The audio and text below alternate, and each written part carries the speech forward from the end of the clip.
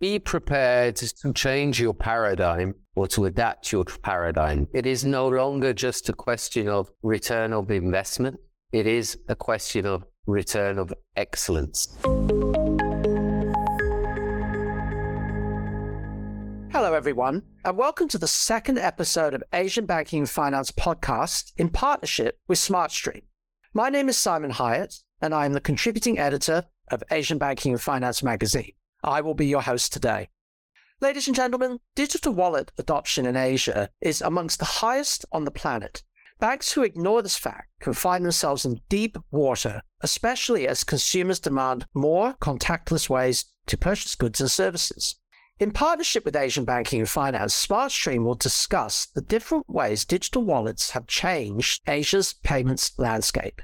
In this podcast, we will learn about the pros and cons of the increased use of digital wallets in consumer payments, identify solutions for banks' challenges trying to engage customer preferences for contactless payments, and find out what role payment services firms play in the rising adoption of digital wallets. Joining me today is Joseph Chung, CEO of AsiaPay, and Roland Brandley, Strategic Product Manager, Digital Payments at SmartStream. Joseph and Roland, welcome. Great to see you both. Great. Thanks for having us. You're most welcome. Always great to speak to you, gentlemen. Now, perhaps I can start off this episode. I'd like to ask you, Joseph, digital wallet adoption in Asia is amongst the highest in the world, as we just mentioned. What are the pros and cons of increased use of digital wallets in consumer payments? Definitely. When the digital commerce started in Asia, while the earlier popular payment methods were cards, but in Asia, there's still a large populations of consumers who may not have easy access to cards. So definitely come of age of digital wallets definitely enhance sales conversion with more added convenience, especially those consumers in the Asian market that have that less access. Secondly is speed. Like for digital wallets like Apple Pay or Google Pay, and that you speed up the payment time at checkout and retail and minimize dropped out while paying online, mobile, and remote. Third of all, it's more secure and less fraud ratio. Basically, with the much strong authentication like Touch ID and tokenizations and password. And fourth of all, it's convenience. More consumers can manage choice of payment type, methods, cards, and reward in one single your wallet easily. The fifth of these definitely is drive continued digital adoptions in the Asian market, make the community more green and contribute to a more cashless retail environment and further enhance the GDP in the Asian economy. Thank you very much, Joseph. Mr. Roland Brandley from SmartStream, what do you think digital wallet adoption is amongst the highest in the world in this region? What are the pros and cons? Well, I would definitely underwrite what Joe said. There's a huge amount of pros. It's also, encourages people to use these services. It's a lot easier to use. But I do think one of the things that we have to understand is it also changes the mindset of the customer. So as you get used to being able to do this so easily, so quickly, and so securely, one of the things is the expectations rise of the customer. So it's really important you get the service right, because there's nothing else that you want your customer to have except a smooth service. Because you can imagine if I'm using now my digital wallet on my phone to buy a ticket on a train, if that doesn't work properly, I'm going to get very agitated as a customer. So not only is the expectation higher, but especially when things happen that do not work properly, you have to have a much better response to actually address them. So the focus on things like exception management are really important. And this means you have to really have very good transactional control. There is also an element which I think we're just realizing now in 2022, which we see in Europe, which we have to be aware of could happen anywhere in the world. And that is, with the increased consumption of energy, we are seeing a lot more problems of energy suppliers delivering that energy. So we've even seen now in developed nations where they're saying, maybe we have 3 hours of blackout, where we have to take into account that customers won't necessarily have that understanding and link the two. So it's really important to make those systems resilient. And there are things that are unexpected. So we all rely on the digital world, and it's a great thing. but we also have to provision for the unexpected. But otherwise, in general, I think what the great thing is, and around the Asian story, is how much more convenient it is to pay. And let's face it, this is the same thing that we saw with the credit cards 30, 40 years ago. The more convenient it is to pay for things, the more people consume. Roland, while I have you on microphone, what do you think are the main pain points for banks when trying to engage customers who prefer to use digital wallets? And how can this be addressed? Can you walk us through some of your solutions? Well, I think there are 2 points. And again, I think one of the things is the digital wallets are quite often now, and we're seeing a predominance of people like Apple Pay, Samsung Pay, Google Pay. So in actual fact, a lot of the digital wallets are being fronted by fintech companies. And so the bank tends to move into the background. So if you ask some of the young people, what bank do you have? They'll say, oh, I have Apple. And actually they don't. They have a Visa card provided by a bank. So I think there is that part about it where banks will have to adjust, because if they're doing a digital wallet fronted by a fintech, it's going to be very much around their cost of service, their application of excellence, because that's what the fintech will be looking at, moving it much more into a commoditized product. When banks are doing it themselves, which is also a very good idea, it is a lot of investment and it requires a slightly different change of mindset. Predominantly in banking, people have looked at the profitability of products in order to decide if they want to launch them or not. In this space, it's completely different. This is about satisfying a demand, which allows you to create a profit. So I think there's a completely different mindset in when you're launching these types of products. What can you do to actually manage the pain points? The first thing is you have to break your operations down to a transactional level. So if you think about it, a transaction is like a molecule, and within the transaction, you have atoms, which are different attributes. It's really important to get there because these volumes are constantly increasing. They're getting higher and higher. And if you don't have a control at that level, the issue you might be facing is, should any regulations come in, should any requirements be set to you as a bank, it's very difficult to adapt to that fast if you're not at that most granular level. It's also very important around handling, again, things that go wrong. We know the cost of chargebacks is inhibitively high, but we also know it's not just a question of cost. Again, it's a question of reaction. In today's age, where things happen in seconds, if it takes you 3-4 weeks, or maybe even longer to handle a chargeback, you're going to face a reputational issue. And I think that will come much more to the forefront. So it's really about changing the mindset, moving more to being a service provider, also as a bank. And we need to be ready for that. Thank you for that, Roland. Joseph, what do you think? What are the main pain points for banks when trying to engage customers? And how can these pain points or challenges be addressed in your opinion? Joseph? I think the first of all is the knowledge, the understanding of each of these digital wallets works. I think that, when there's a new players who bring a new wallet to the market, the bank may not too aware of what positions they may like to take. So I think that, along that exercise, AsiaPay as a fintech company will arrange workshops, webinars to merchants to understand the operations and implementations of accepting new digital wallets in Asia. The second point is that some banks do want to extend this type of payment services to cover some of these digital wallets like WeChat, Alipay. But the challenge is that banks have their own long legacy payment system or third-party system. They may not easily customize easily to add in new digital wallets, so to speak. So to help these banks to more extend acceptance of these alternative payments for the existing merchants. So we sort of plan to develop a white label alternative payment gateway services for banks in Asia. The third of this is that the merchant acceptance growth. There are some banks who offer their own wallets to their merchants. The challenge is that along the provision of the wallet account is not enough. We have to make available as a fintech company or payment company to provide the interfaces toolkit for those merchants with the ready checkout by the API SDK to ensure the journey of a checkout seamlessly lands onto the wallet. So these are the 3 main points. Thank you very much, Joseph. Leading on from that, Joseph, how do you think this contactless payments method will evolve? And what can banks do to continue to adopt to these changes? First of all, you see the biometrics authentication is only more on one camp on the mobile side. I think there will be more pilot and adoptions. And secondly, there are more digital commerce that doesn't require the payments with a POS machines. So that more customers now can use contactless payment to pay at the retail, even directly at the apps, without NFC, without contact payment transactions. And there are more talks about digital wallet adoptions in IoTs, in car, in vehicle payments. And kind of a digital cashless contactless payment also play a vital role in the Web 3.0 at you hardly can take contact payments in that space. And digital wallets will continue to evolve. It will go beyond just a wallet of payment instruments or history checking. It will cover more like reward schemes and even digital assets, we believe.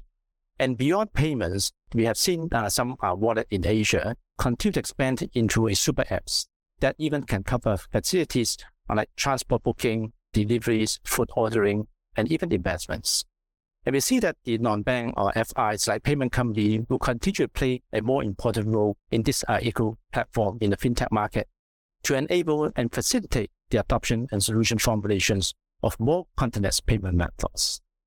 So what can a bank to do to continue to adapt these changes? I think have to think and act more digitally along the market trends. It will be continue to strengthen its payment product and solution suites to address the needs of the merchants and the consumers. And third of all, definitely would partner with a new startup payment solution firm to optimize the synergies and better understand the market needs and come up with new solutions bundled to better serve banks. Roland, in your opinion, how do you think the contactless payment method will evolve? And what about banks in terms of adoption and adaptation? Well, I think the first thing is how will they evolve? It's all about convenience, okay? And this is what companies like EasyPay, etc., and AsiaPay do very well. They understand what is of benefit to the client. And they also have that agility because they're looking at it from that perspective. I mean, I was yesterday in a restaurant and I asked to actually pay. And the waiter said, "Oh, you can't pay with us. You just copy this QR code." And the bill was instantly there. It knew exactly which table we were there. You know, we didn't even have to enter in the card details. It just happened. That is such a wonderful experience, right? Once you have that once and a customer has experienced that once, he begins to question himself, why don't I have that experience in other places? Or the next restaurant, why have I asked the waiter now 3 times if I can pay? So you really can't beat that. But then coming back to the thing is, what can banks do to continue to adapt to these changes? I think a lot of banks have to ask themselves, are they really set up to compete with that sort of customer orientation, especially in the retail business? I mean, I had this discussion with a major bank about 3 or 4 years ago where they actually said, you know what, we've tried building apps, we've tried building wallets, we're not going to bother. We're going to let the fintechs do that, but we're going to make sure that when a fintech needs a backbone to enable it, because that's what the fintech will always need, is that we are absolutely the number one choice. So we have the best operations at the cheapest price that are resilient and efficient, because it is the two of them working together which creates the product. So I think there is that question that banks have to ask themselves, is it really worth the investment creating their own wallets, creating their own offerings, when there are fintechs out there who are really, really good at it? And it is, I mean, we just also won a design award for one of our products, a red dot design, which is actually an industrial design, which is really important because it's all about ease of use. I know people, they will change nowadays their bank just because they don't like the app. That's a completely different situation to what we were used to 5 or 10 years ago. So I think it is a question, where do I want to position myself as a bank? Which providers, which fintechs do I want to partner with? Or do I want to do it myself? But also see that this is ever evolving. There are more and more offerings around this, and it's becoming more and more important to people, as is the phone becoming much more central. So I would, though, always recommend a fintech to remember, whilst everyone is beginning to rely on their phones more and more, We do have, for every single person in this world, one singular disaster scenario, and that is what happens if you lose your phone, because everything's on there. We all have so many passwords, so most of us use a password keeper. You know, if you lose your phone and you haven't done the due diligence backing it up, potentially do have a problem. Yeah. So I think there's also that thing to look at for the app providers, for the fintechs, but also for the banks, is be prepared. Not all of your customers will back up their phones. You might have to also think of that for them at the beginning, because people are people. If these things happen, they very rarely blame themselves.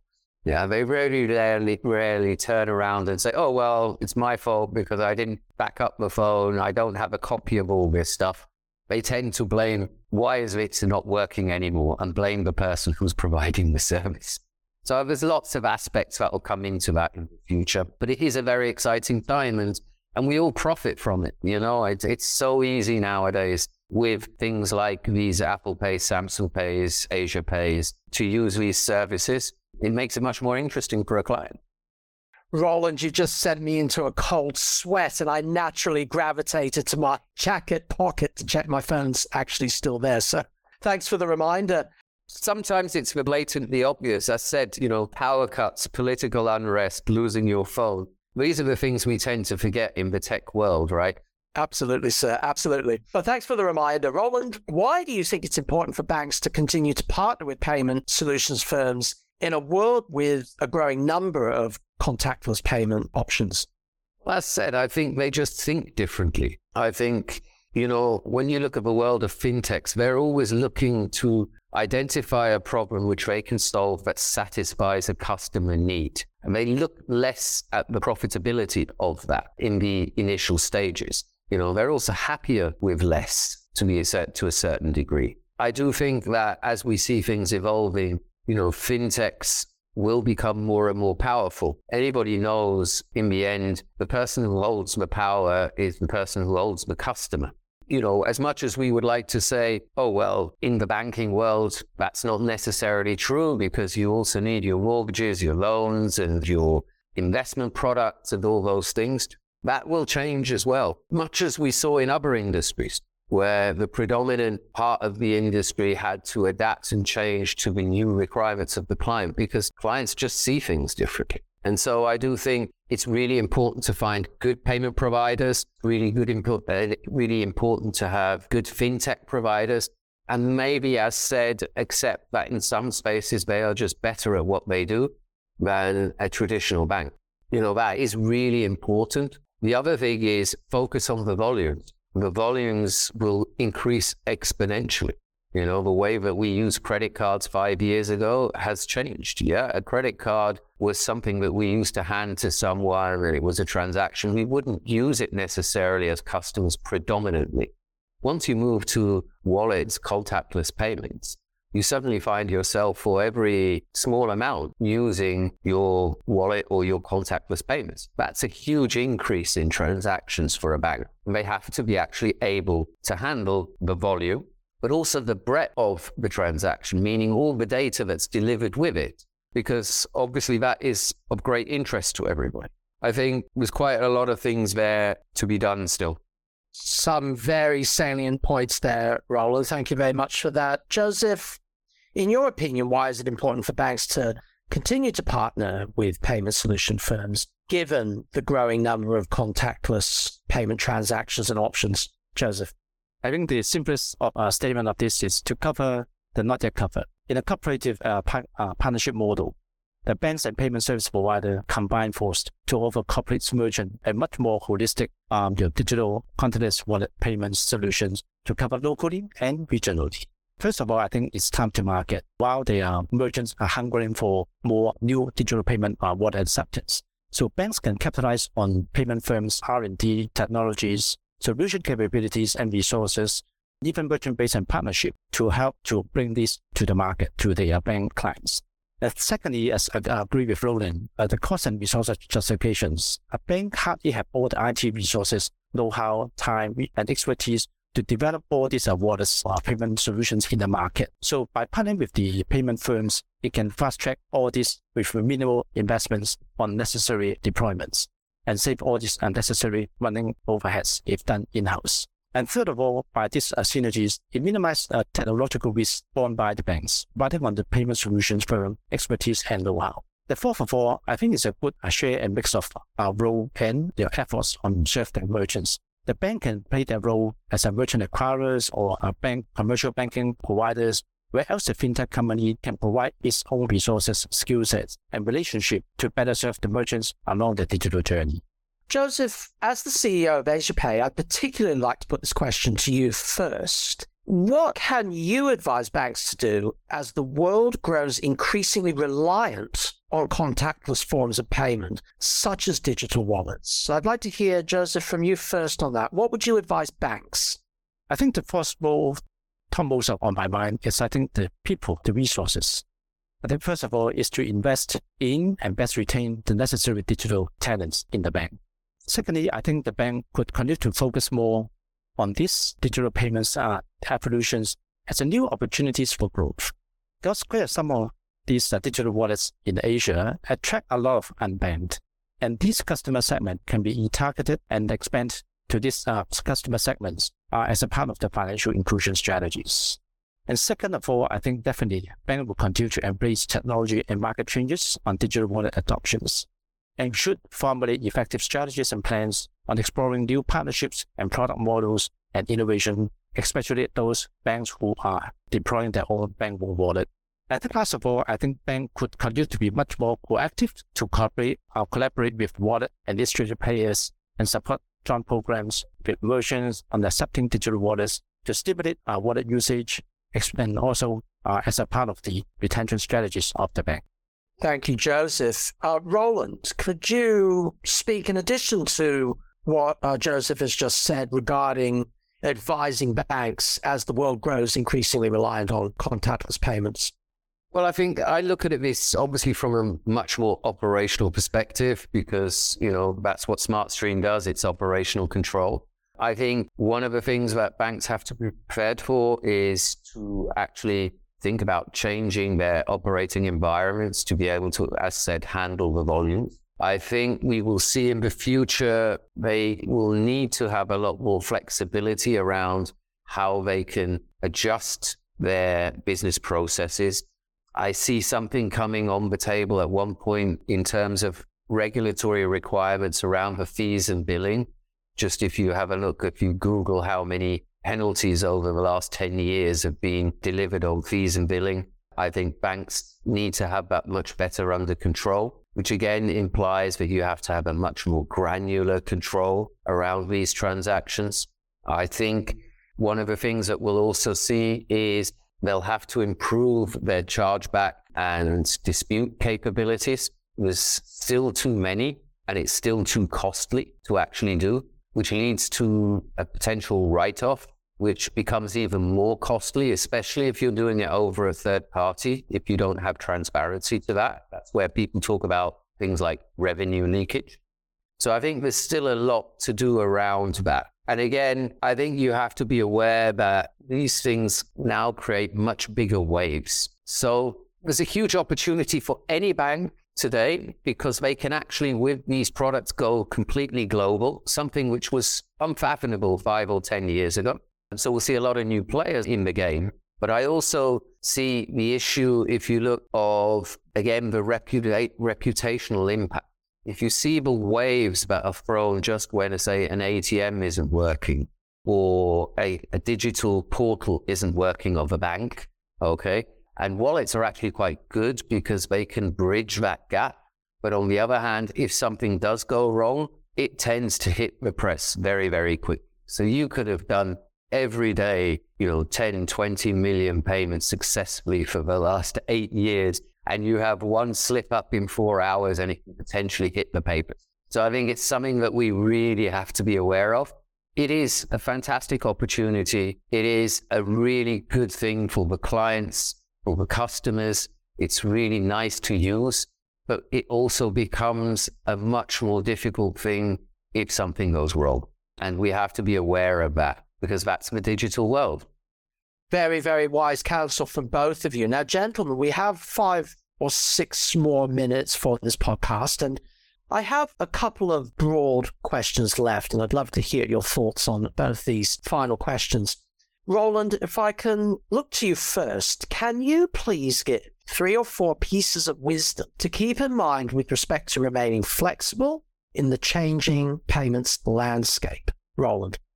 My first piece of wisdom is probably the most boring thing that people don't want to listen to, but that is standardization. Keep to standards. In a world of ever unfolding opportunities, as business people, we tend to like the idea of something being unique or proprietary. And that's very much present in the banking world. What we don't realize is this also has a big impact on the costs. If we want people to use these products more and more, they have to be kept at a basis where it's affordable. And one of the biggest ways of making an affordable operation is keep to standards. If you're good at what you do, you won't lose your customer, be it the end consumer or the fintech. But it will be so much easier to adapt if you have a standard process. And I think this is something we just have to get used to in the banking world. And we see it now with the ISO 20022. And we saw it also with the ISO 8583, which was developed actually for the digital payments world, where very few actually adopted it. It does cost money at the beginning, but it saves so much effort, work, and pain for everybody in the chain, including the consumer, if people actually understand and use the same data sets. I think that is one of the most important things that we can see moving forward. The other thing is, think about the instantaneous nature of this business in future. It is now, when something goes wrong, every customer feels this immediately. So what we've done in the past around fixing problems, about exception management, needs to become just as fast as the actual transaction process. You cannot explain to a client when something goes through in a matter of seconds. If there's a problem, it takes weeks. He won't understand that. And so it really is important that we focus on that, because that's part of the customer journey. The quicker that you can resolve an issue for him, the better the customer will feel about you. The longer it takes, the less understanding he has. And the mindset has changed. I give a simple example. Just imagine yourself, you went to Amazon online, you wanted to buy a product, you've seen the product, it says it's in stock, it gives you the price, it's asking you to pay, and then it says, we will inform you in 2 or 3 days when it will be delivered. You would never use Amazon, you'd go to a shop. Just that fact that they can tell you already the moment that you decide to buy this product, when it will be delivered, is what makes this product convenient. That is the expectation of the client. You can't explain to him, oh, well, we could transfer your money in a couple of seconds or in 5 minutes, but, oh, we have a problem, you're going to have to wait for 3.